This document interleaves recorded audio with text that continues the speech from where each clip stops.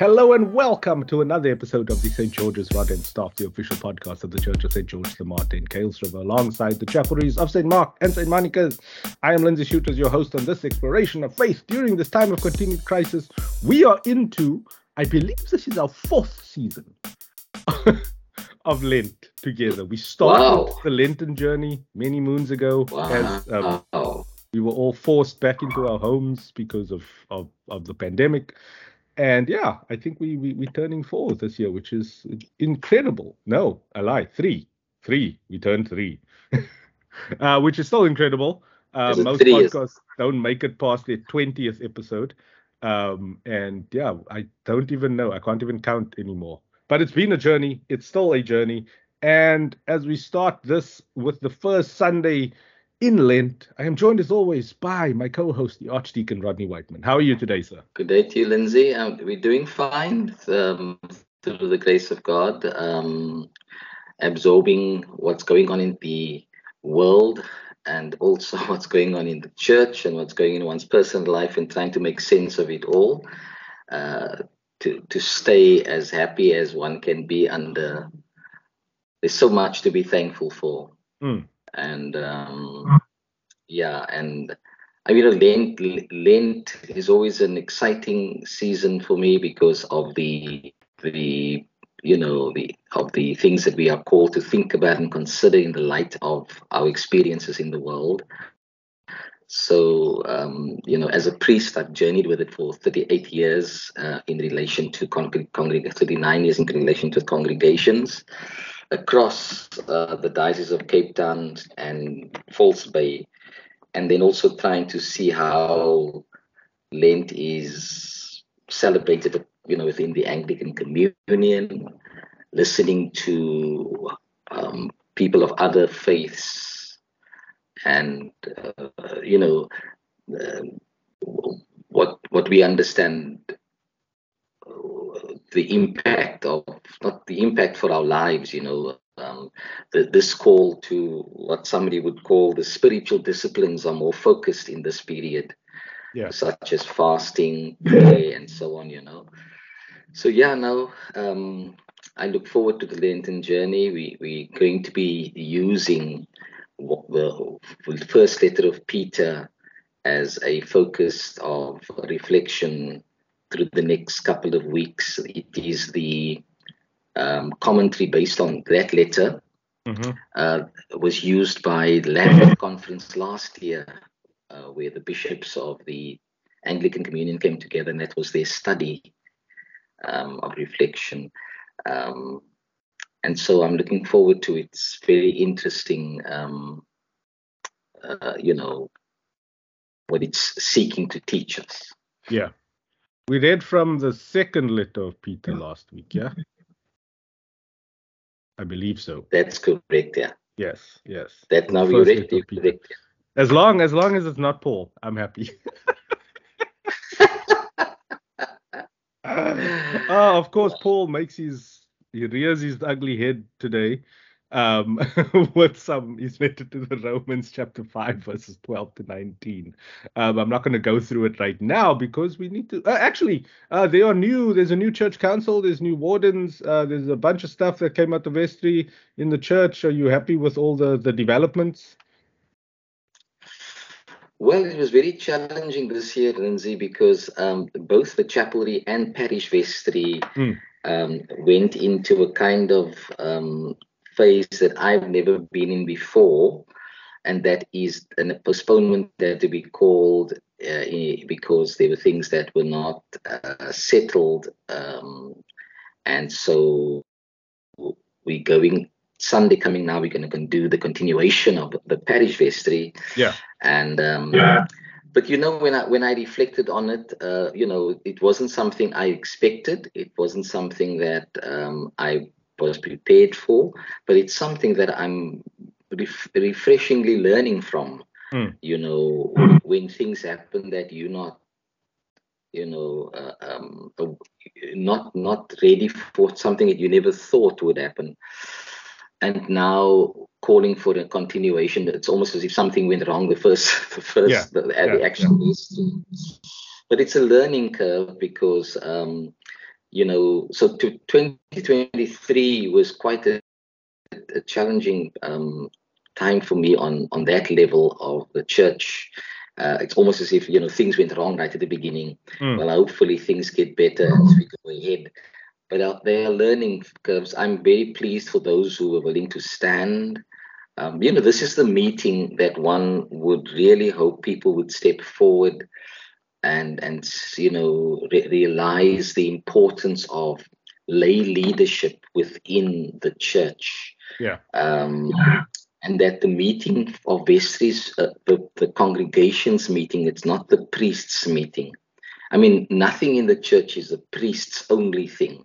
Although the church could be criticized for having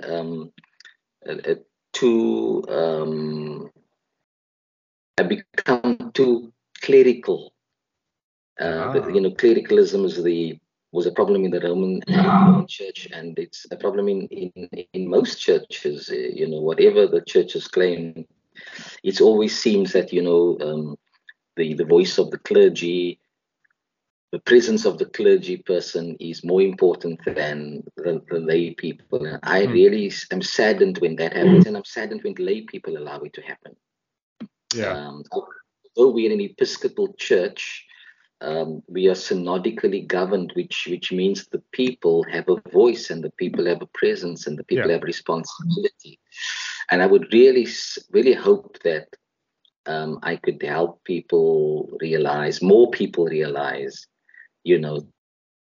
take up your place. This is your church. You are God's people.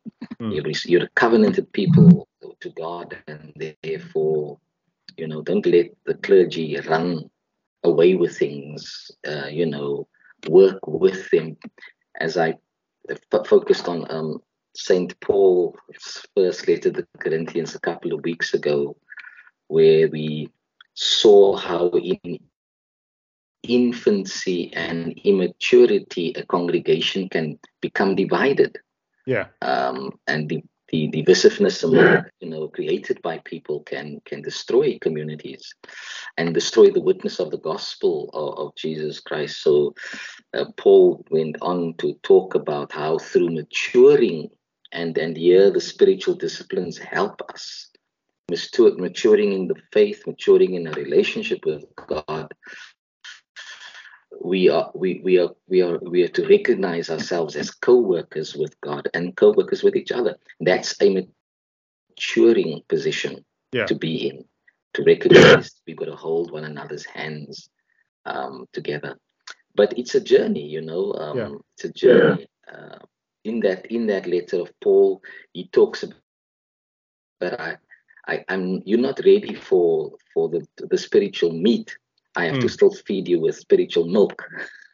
No, but it's there's a broader kind of faith conversation. That's quite an congregation to be had there, where a lot of and I mean I'm not. I promise you, there is no person or name in my head right now. So this is a general kind of criticism. It's not pointed at anybody. I promise you. I don't even know you. So, but if you feel this is a personal attack on you, so be it, man. But like a lot of the people who put themselves forward in leadership positions within a faith organization, 90% of the time, their intentions are not pure, and they're governed by like this infantile relationship with faith, where like a conversation like we have every week, even in this the exact conversation, they would not participate in, because it will just like melt their brains about like everything they believe, and like their faith will be shaken and everything. So it's a weird situation to manage, and I do not envy you, because like there'll be people who will come and they'll be like spirit led, and I apologize to my sister for borrowing her phrase there, which I still don't understand, to be honest. I do not understand this concept of being spirit led. But they'll now come and they will now feel this deep like vocation, like this call to service, but it's more to service their idea of what the faith is, and not to come in and run the church like a functional business that is then quite synodic in its operation and respects the input of the collective. Mm. If what would I say? The past grants us reference points that as we go forward, we need to look back, because sometimes we do lose direction. And so the reference point, I mean, why did Jesus start it all? If we believe that the church is the body of Christ, it's a body. It has in the symbolism of the body, you have various parts. So but you see, there's also the level of where it is true some people find a comfort zone, and they can only operate in relation to others from that comfort zone, and it's easier to make claims than to really walk the life of faith, which is a life, as we said some time ago. It does incorporate risks. Here we have, what's the risk of becoming the savior of the world? Well, a narrative of the wilderness, a temptation story. Now, how many of us will, if we over spiritualize stuff, if we make claims without allowing proper discernment to happen, and just because we happen to speak out of the Bible, does that necessarily mean our claims are justifiable? Because anybody can speak from the Bible and use a text. Jesus' opposition in the Bible are those who were religious. And so if Jesus is the starting point, as Bart said, then when we reflect on that, what does it mean now? And how what is that thing you sometimes call the WWJD thing? Isn't that the what would Jesus do thing? Again, there's another way of interpreting. We tend to over spiritualize. We are, in one sense, all spiritual beings, but making others feel less spiritual than you is a dangerous thing. What makes you think you've got more claim on God than anybody else? I said something some years ago when I was part of a minister's fraternal in one of another area that I lived in, and we're talking about how we'll do an ecumenical thing in the community around the celebration of Christmas, and I can't remember what preceded what I said, but it just dawned on me, Christmas and the story of Christmas does not belong to the church. It's not the ownership of the church, but it's a narrative into which we are drawn and we are called to live. And there are many things, many nuances in there that we've got to consider from a historical perspective, as well as from a faith perspective. And so there were, the next meeting, there were people that did not come back to the meetings. One of them accused me of having spoken out of my turn because I said Christmas doesn't belong to the church. Of course. Well, I take my cue from that. God so loved the world, and the church is part of the world. He called people to the church, but they were part of the world. And so it's not as if his love for the world has now been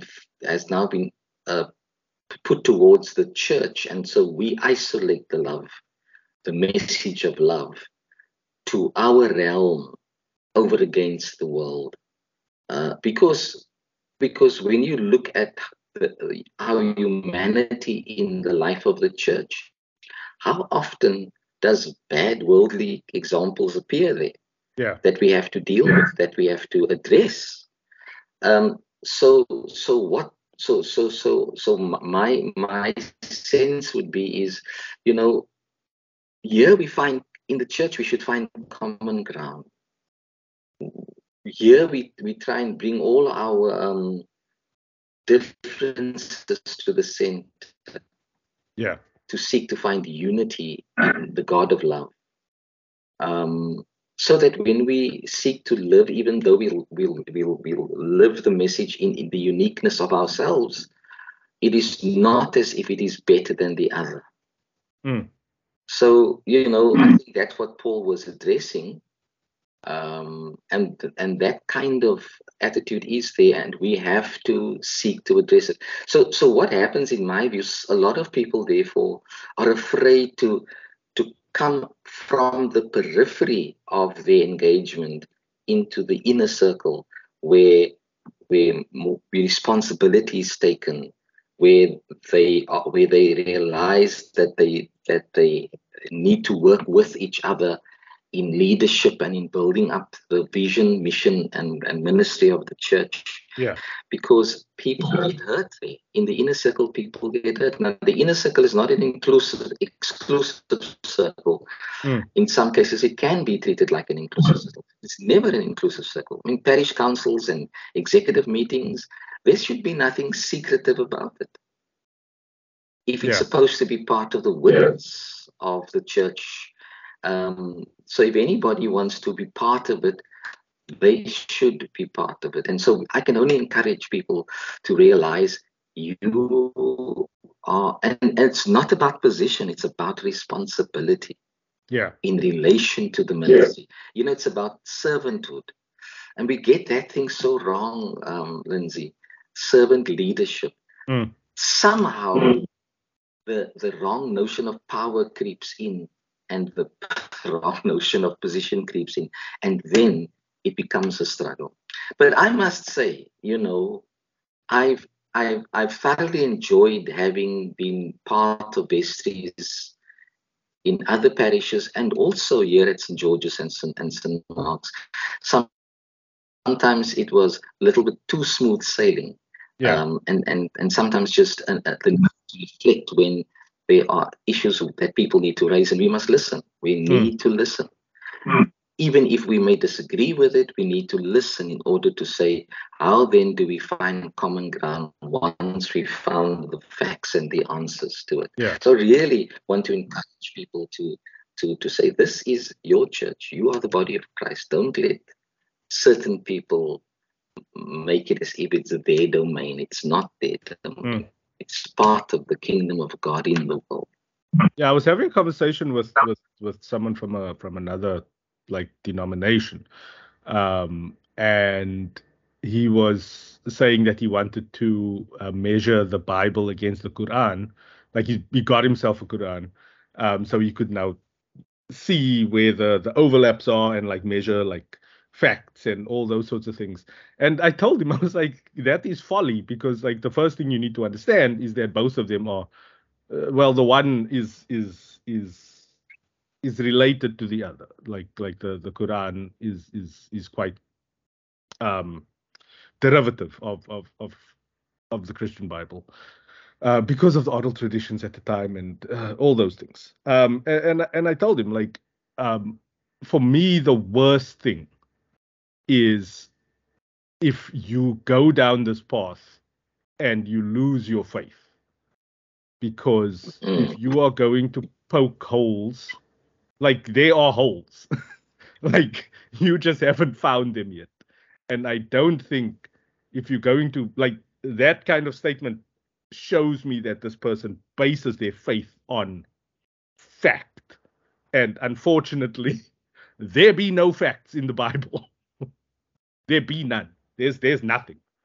So if you're going to try and measure which one is more factually correct, you're going to find out that they all just fantastical stories that And how that affects you is 90% of the time you lose your faith. So like, why not ground your faith in something different, something more like your actual relationship, your actual faith, your actual belief, and not something that can be thrust upon you and easily taken away.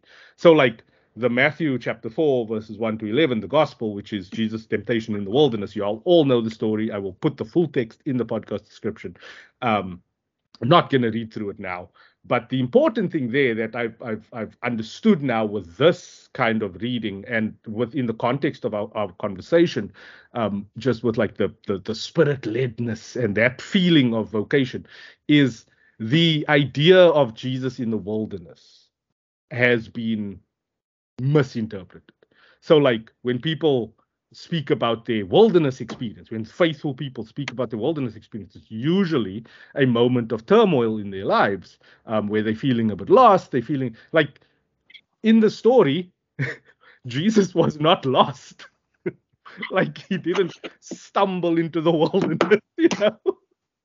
So like to base your understanding of this, to frame it with this idea that you have to go through trials and temptations and like all this, it's an unnatural state, and it's a state that you have to like. Here it's a choice. Well, it's said that Jesus was led by the Spirit into the wilderness to be tempted by the devil. But like, if you believe that you serve a all-knowing, all-seeing God, like Jesus, and that Jesus was him incarnate. Jesus knew what was gonna happen, and like in the responses, like the responses are all like it's scholastic kind of tension, where the devil will say, "It's written that." Throw yourself down, for it is written, he will command his angels concerning you, and on their hands they will bear you up so that you will not dash your foot against a stone. And Jesus said to him, again, it is written, do not put the Lord your God to the test. And like all those sorts of things. So it's a back and forth between two scholars. And it's a philosophical kind of tension. It's similar to what we have right now, that we have every week, where it's like one person's interpretation and another person's interpretation, and it's kind of the tension between those two things. And like when you start taking a more realistic kind of reading on this, it unlocks other information, which I or at least other guidance, which I believe is a lot more helpful, and that gets buried under this all this holiness, all the spiritualness, where it's like Jesus was a good manager, a person manager. He had great people skills. Just look at all the interactions with various people, how like addressing, speaking truth to power, for instance. Like that's a phrase that everyone likes to use, but it's like highly educated, has a good read of the situation, is on this revolutionary mission, interfaces with like really powerful people, with contrarian ideas at the time, and uses all of their training to package the argument in a way that like has solid armor against whatever assumptions are being made on the other side. So like just looking at the person and seeing the person and the personality of a Jesus figure within the temptation in the wilderness, where it's like it's an intentional journey into the fire, you know. I sort of learned to read chapter 4 in relation to chapter 3, where Jesus is baptized. Yeah. And I have shared that my learning and understanding of the baptism is that Jesus, in saying to John the Baptist, let's do this so that the righteousness of God can be fulfilled. And what was the righteousness of God that could be fulfilled. And you go back to chapter 1 where we learn about the genealogy of Jesus and Matthew's intention of helping his audience to recognize the, with Jesus' immediate family and going back to the ancestral roots. Yeah. Ties his humanity down with our humanity. So in being baptized, he enters into solidarity with what it means to be human in this world. And part of being human in this world is the encounter with temptation, in resisting temptation and to say rather continuous, or to give in to temptation and be caught up in the wiles of that which could be wrongdoing. And that's a fact in the experience of humanity. We are confronted with things that whatever choices we make, we could end up having to do the wrong if we make a bad choice. We were talking earlier about this. Let me put like this, in terms of acquiring a position in politics or in the church. Somehow we are tempted to misuse the position and power in our favor over against somebody else. When we're in that position and power, because it becomes so lekker to be powerful over others, we don't want to let go of that power. So we are tempted to hold on to the extent it will even, assassinate somebody, or we'll even go ahead and take the person out. So we, in terms of our humanity, there is the struggle with temptation. So if Jesus truly embodied our humanity in all its aspects, all its mystery, then in the experience of the temptation story, and here I suppose one would say he's led by the Spirit to encounter what temptation really is all about. Not because he did this by, because he's fragile and frail and just gives into any wind and wish. It is the encounter to help us to see how it can be dealt with and overcome. Yeah. Now, the first a nuance is that if we truly believe that God is part of our lives, walking along, and I think we've mentioned it in the weeks prior, God doesn't just lead us on paths of smoothness, but paths of ruggedness. Psalm 23 says part of his experience was going through the valley of the shadow. Now, the shepherd would know what an encounter in the valley may be when it's dark and clouded. So he recalls all this, recognizing that part of his life and spiritual journey has these moments in it. And for him, fear was the issue in that dark valley, because we do feel overwhelmed and overcome by assumed darkness. I remembered many years ago in my ministry in Namaqualand, I had to drive through a farm road where I had to stop and open gates and close gates, and I was the only person on the road, and it was misty. That eeriness, got to my spirit. It really, had me frightened. I wanted to just rush and get out of it.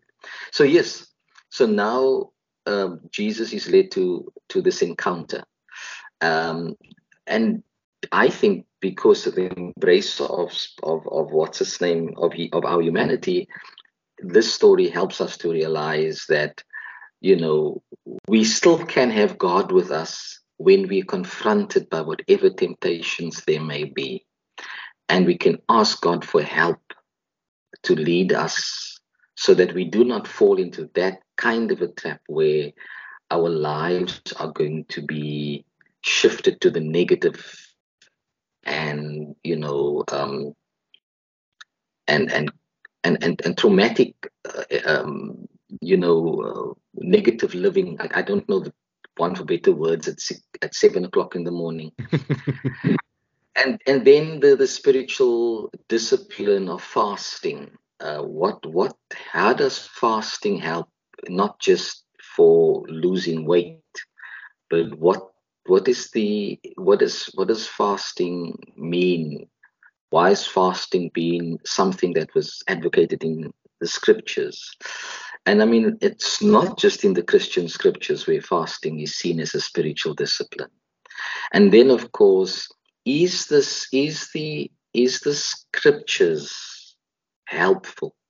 Because in this text he uses scripture, and I could only say that the recall of scripture under circumstances, in our daily lives.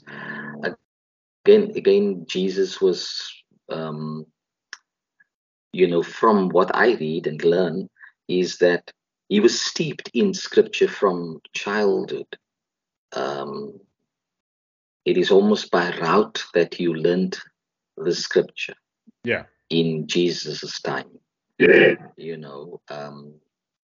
Which we did when we were at school. You had to learn poetry by heart. Scripture is, in one sense, Hebrew poetry, an expression of faith in poetry, and in story, narrative. And so, is Scripture a helpful tool to have? What comfort does it bring? How does it inspire us when the darkness comes, if I can put it like that? And then, of course, where does this whole story of temptation for our humanity would be our identity? Who are we really when we face things in our lives? When we are at the crossroads, when we are in moments of darkness? Why does it feel different? Why do I feel different about me when the clouds are dark over against when the sun shines? When it's a good day and when I'm not feeling like it's a good day today, And so my identity, who I am, my identity is a continuous part of my journey. Yeah. To understand what I'm fully meant to become through all the experiences, encounters, and learnings that I do. And then I think, for me, as someone who takes God seriously enough to embrace God as the central part of my faith, it's that words that says, "You shall worship God." And so I find that, I really am inspired by the words in terms of worship from the New Zealand prayer book, which has in its introductory part, worship is the highest activity of the human soul, is how he gave expression to it. So there's so much in the story, as you said earlier on as well. These are some of the things that I'm just saying in relation. I am and we are Jesus' encounter of our humanity, his embrace of our humanity is reflected in the story. So I learn how important then it is to follow Jesus, who walked into the temptation to help me see that I don't have to be overcome the tools, and gives me a sense of companionship, which is what the spirit-led life would be, the companionship that I enjoy, that we enjoy with God. Interesting. When you juxtapose all of that against the temptation in the Garden of Eden, then given like the argument that I made earlier about like Jesus was highly educated, this was a conflict between two scholars, right? That was the Jesus temptation. Here in the Garden of Eden, you have the polar opposite, where you have, if you believe it, if you can believe it, God created Adam and Eve. I'm sorry. It's I'm really sorry. Like the absurdity of the creation story is just mad to me. It's not the absurd. It's a very well crafted story. It truly is.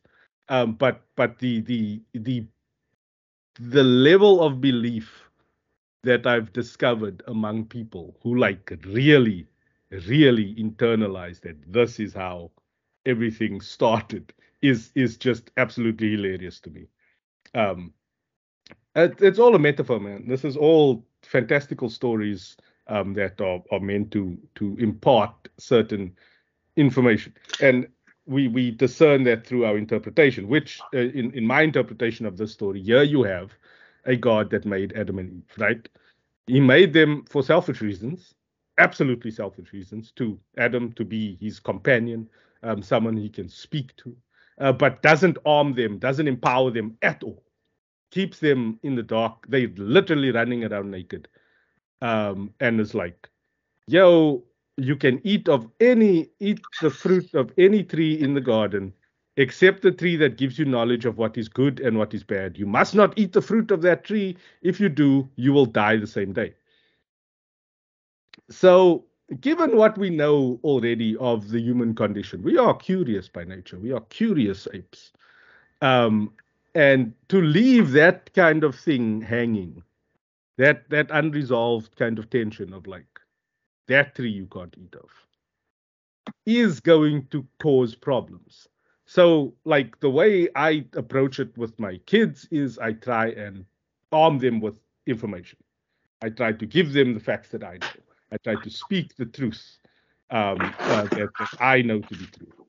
And it's one of those weird things where you have in the story completely disenfranchised Eve, and now the snake comes and he's like, but you won't die. Why did he tell you not to eat? Because you're going to be like him and you will know what is good and what is bad. And then obviously they eat the fruit because that is human nature. And like, it's less for me a criticism on that very human nature of curiosity, which has brought us so much prosperity in this world. We would have nothing if not for our curiosity. It is also the source of a lot of evil, climate change, those sorts of things, where the curiosity intermingled with the greed becomes quite a bit of a problem. But it's more a story about how we will act if we are thrust in situations that we were A, not prepared for, and B, do not have the information to guide us through.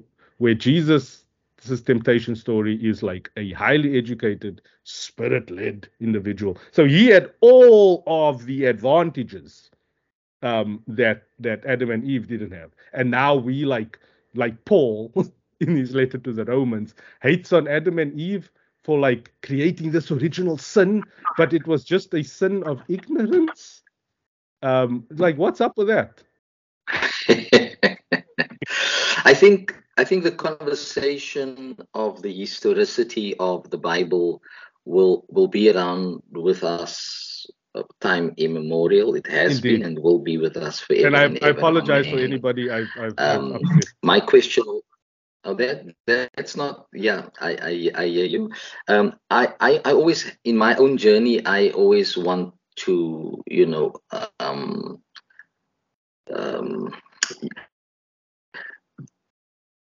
one scholar said theology is faith seeking understanding. Now, in seeking understanding, does my faith need fact and historicity in order to understand the learning from a story for my life? The tools of language, such as metaphor, which you so rightly say.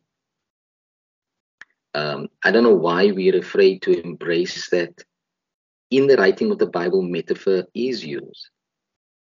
That doesn't undermine that within the story there are truths we can learn from. Yeah.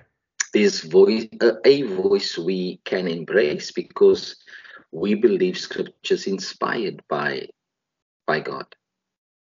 And therefore, in a story which, I mean, like, for example, I tried on Wednesday night to capture people's attention when I said, the word gathering in Joel's writing always touches me when we read it at Ash Wednesday. Gather the people, and it tells you who all the people are that must be gathered. Yeah. I'm very intrigued by him saying, "Here we've got a couple who just got married. You must bring them out of their marriage chamber." You know, in relation to saying we were just gathered around listening to what we know is going to impact our life, and that was the presentation of the budget.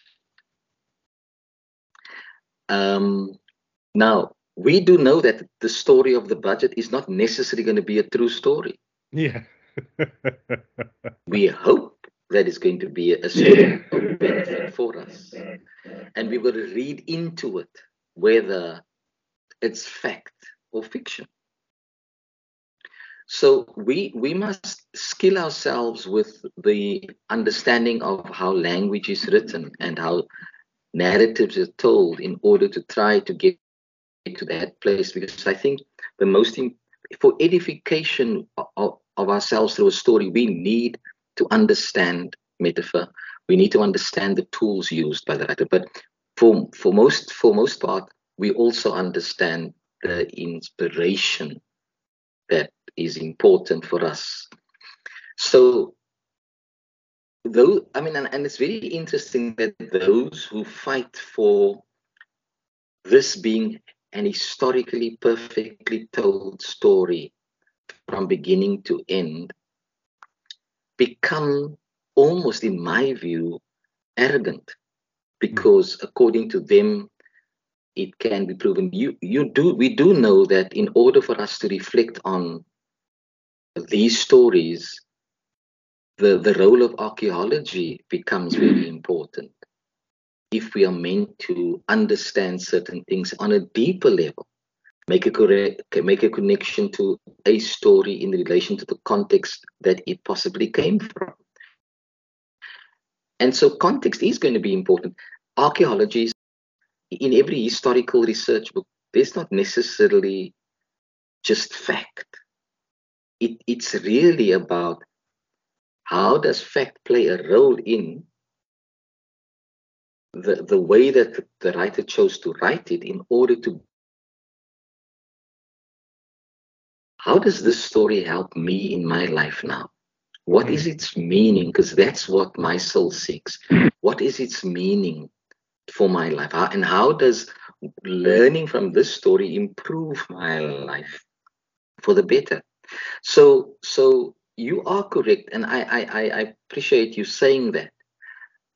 The construction of the story is really beautiful. I mean, it's stories that are almost well told, and I'm fascinated that those who translated it from the original language into our world of English or Afrikaans or whatever modern language we speak.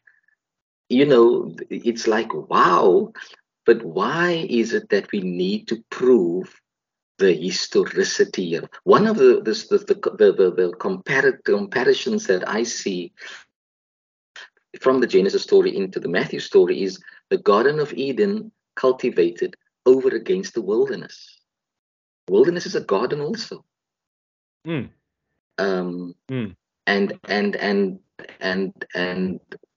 in both experiences, you have, they say, central to both experiences or both stories,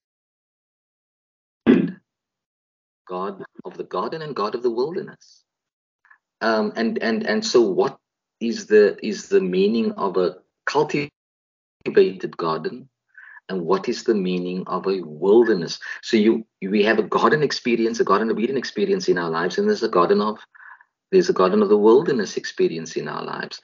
And so does my faith always need a factual proof of a story? Or in seeking understanding of how I'm supposed to live my current reality in relation to everybody else in this modern world, and I need to live by faith in this world. I can't just live by sight. I've got to live by faith. I've got to understand things to get to a deeper meaning. So how does these stories, with the tools of language and history, where history can be understood to be part of the vehicle of the use of the story, understanding of how a former community understood things, told a story about that, and left it for me and you to consider, and for future generations to consider as a tool of help. And so for me, I love the statement that I learned some years ago, per se. It's the vehicle that is used to relate the faith of a community. And the understanding of that journey of life but if we're going to fight about, is it historically true? I think in all essence, we're going to lose our faith. Yeah, that is true. Something that just occurred to me now is that you get these two stories and the intertextual relationship through what the arguments that I've made already, where the Garden of Eden is a God that made Adam and Eve that didn't empower them with knowledge, and then the wilderness encounter is a Jesus intentionally going or being led by the Spirit to be tested or tempted, but armed with just being baptized, this scholar level knowledge of the law and the texts and all the stuff, and he's a lot more prepared for it.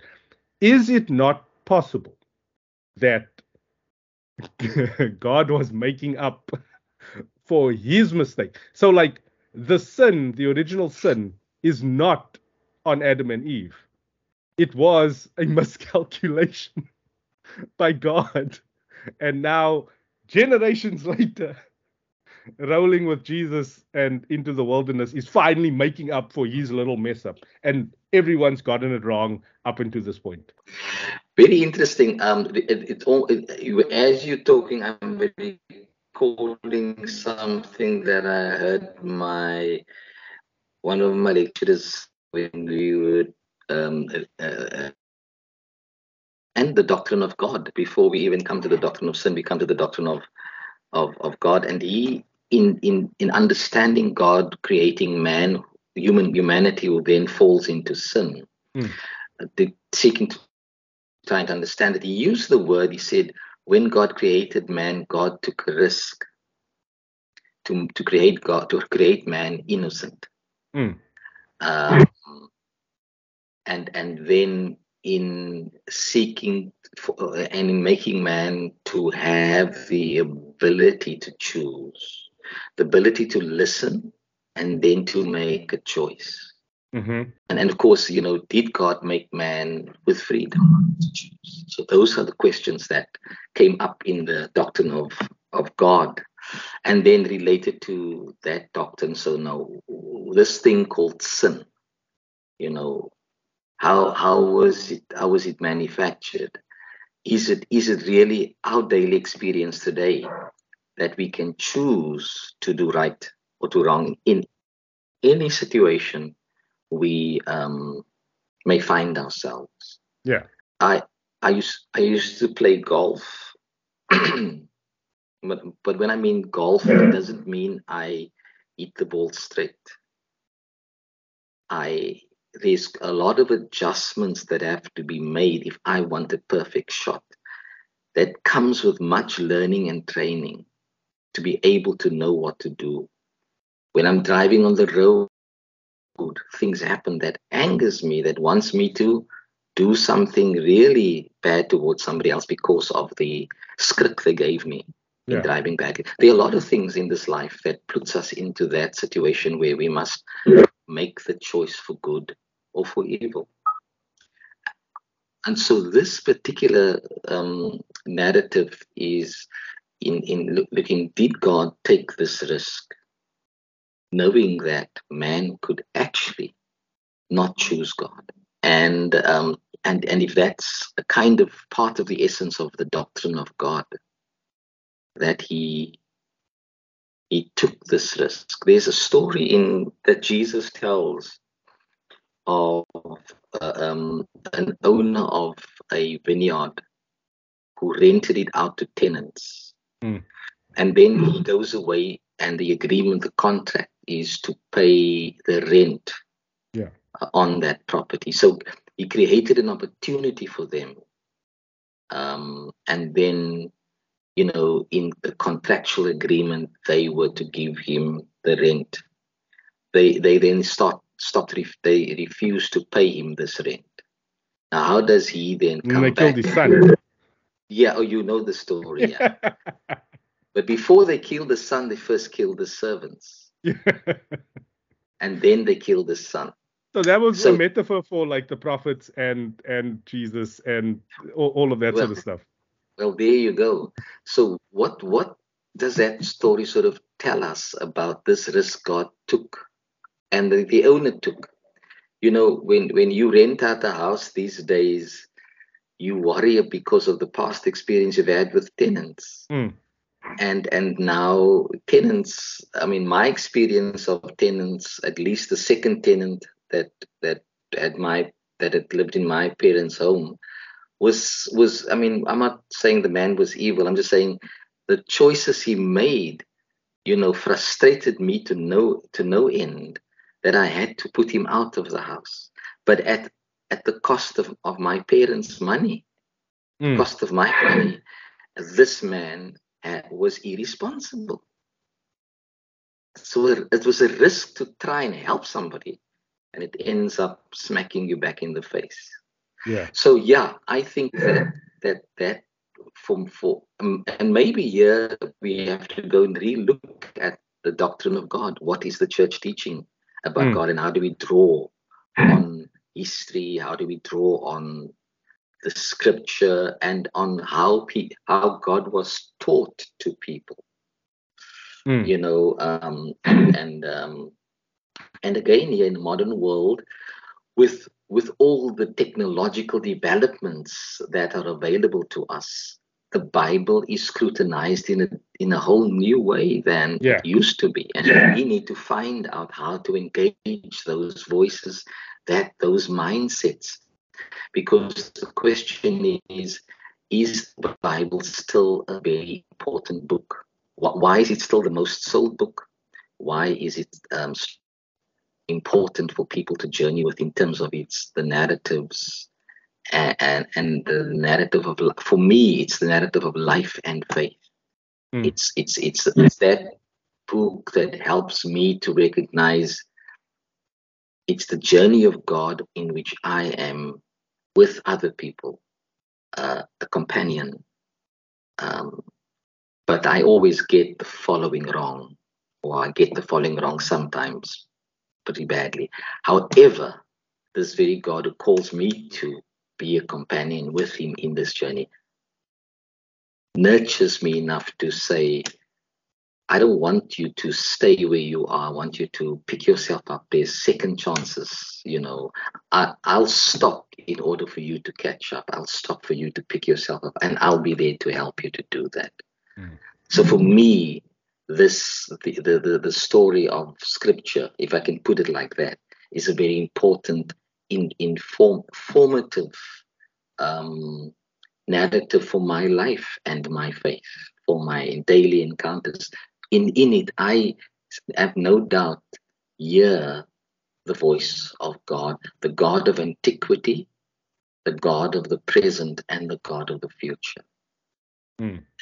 So yes, for me, And as I said, it's important for us to gather proper tools on how do we read a biblical story, and we shouldn't be afraid of things like metaphor. So all help mechanisms to help us understand the story. But if we take such a literalist view, a view of fundamentalism that says every word is the proof that God spoke, and we do that in with arrogance, it doesn't help us in our witness at all.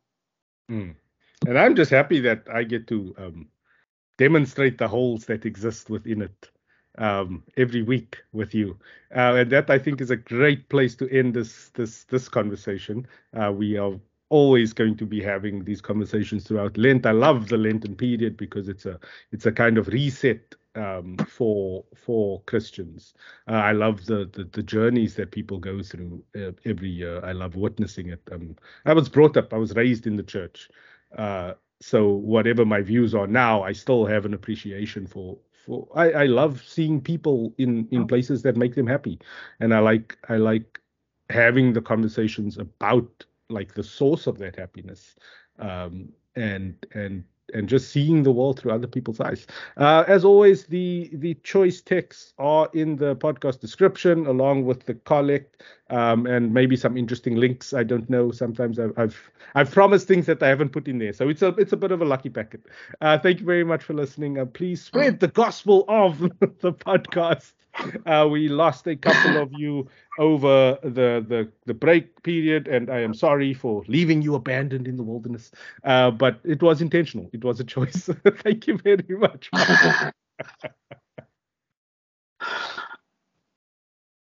Thanks, Lindsay. Just from my what's his name,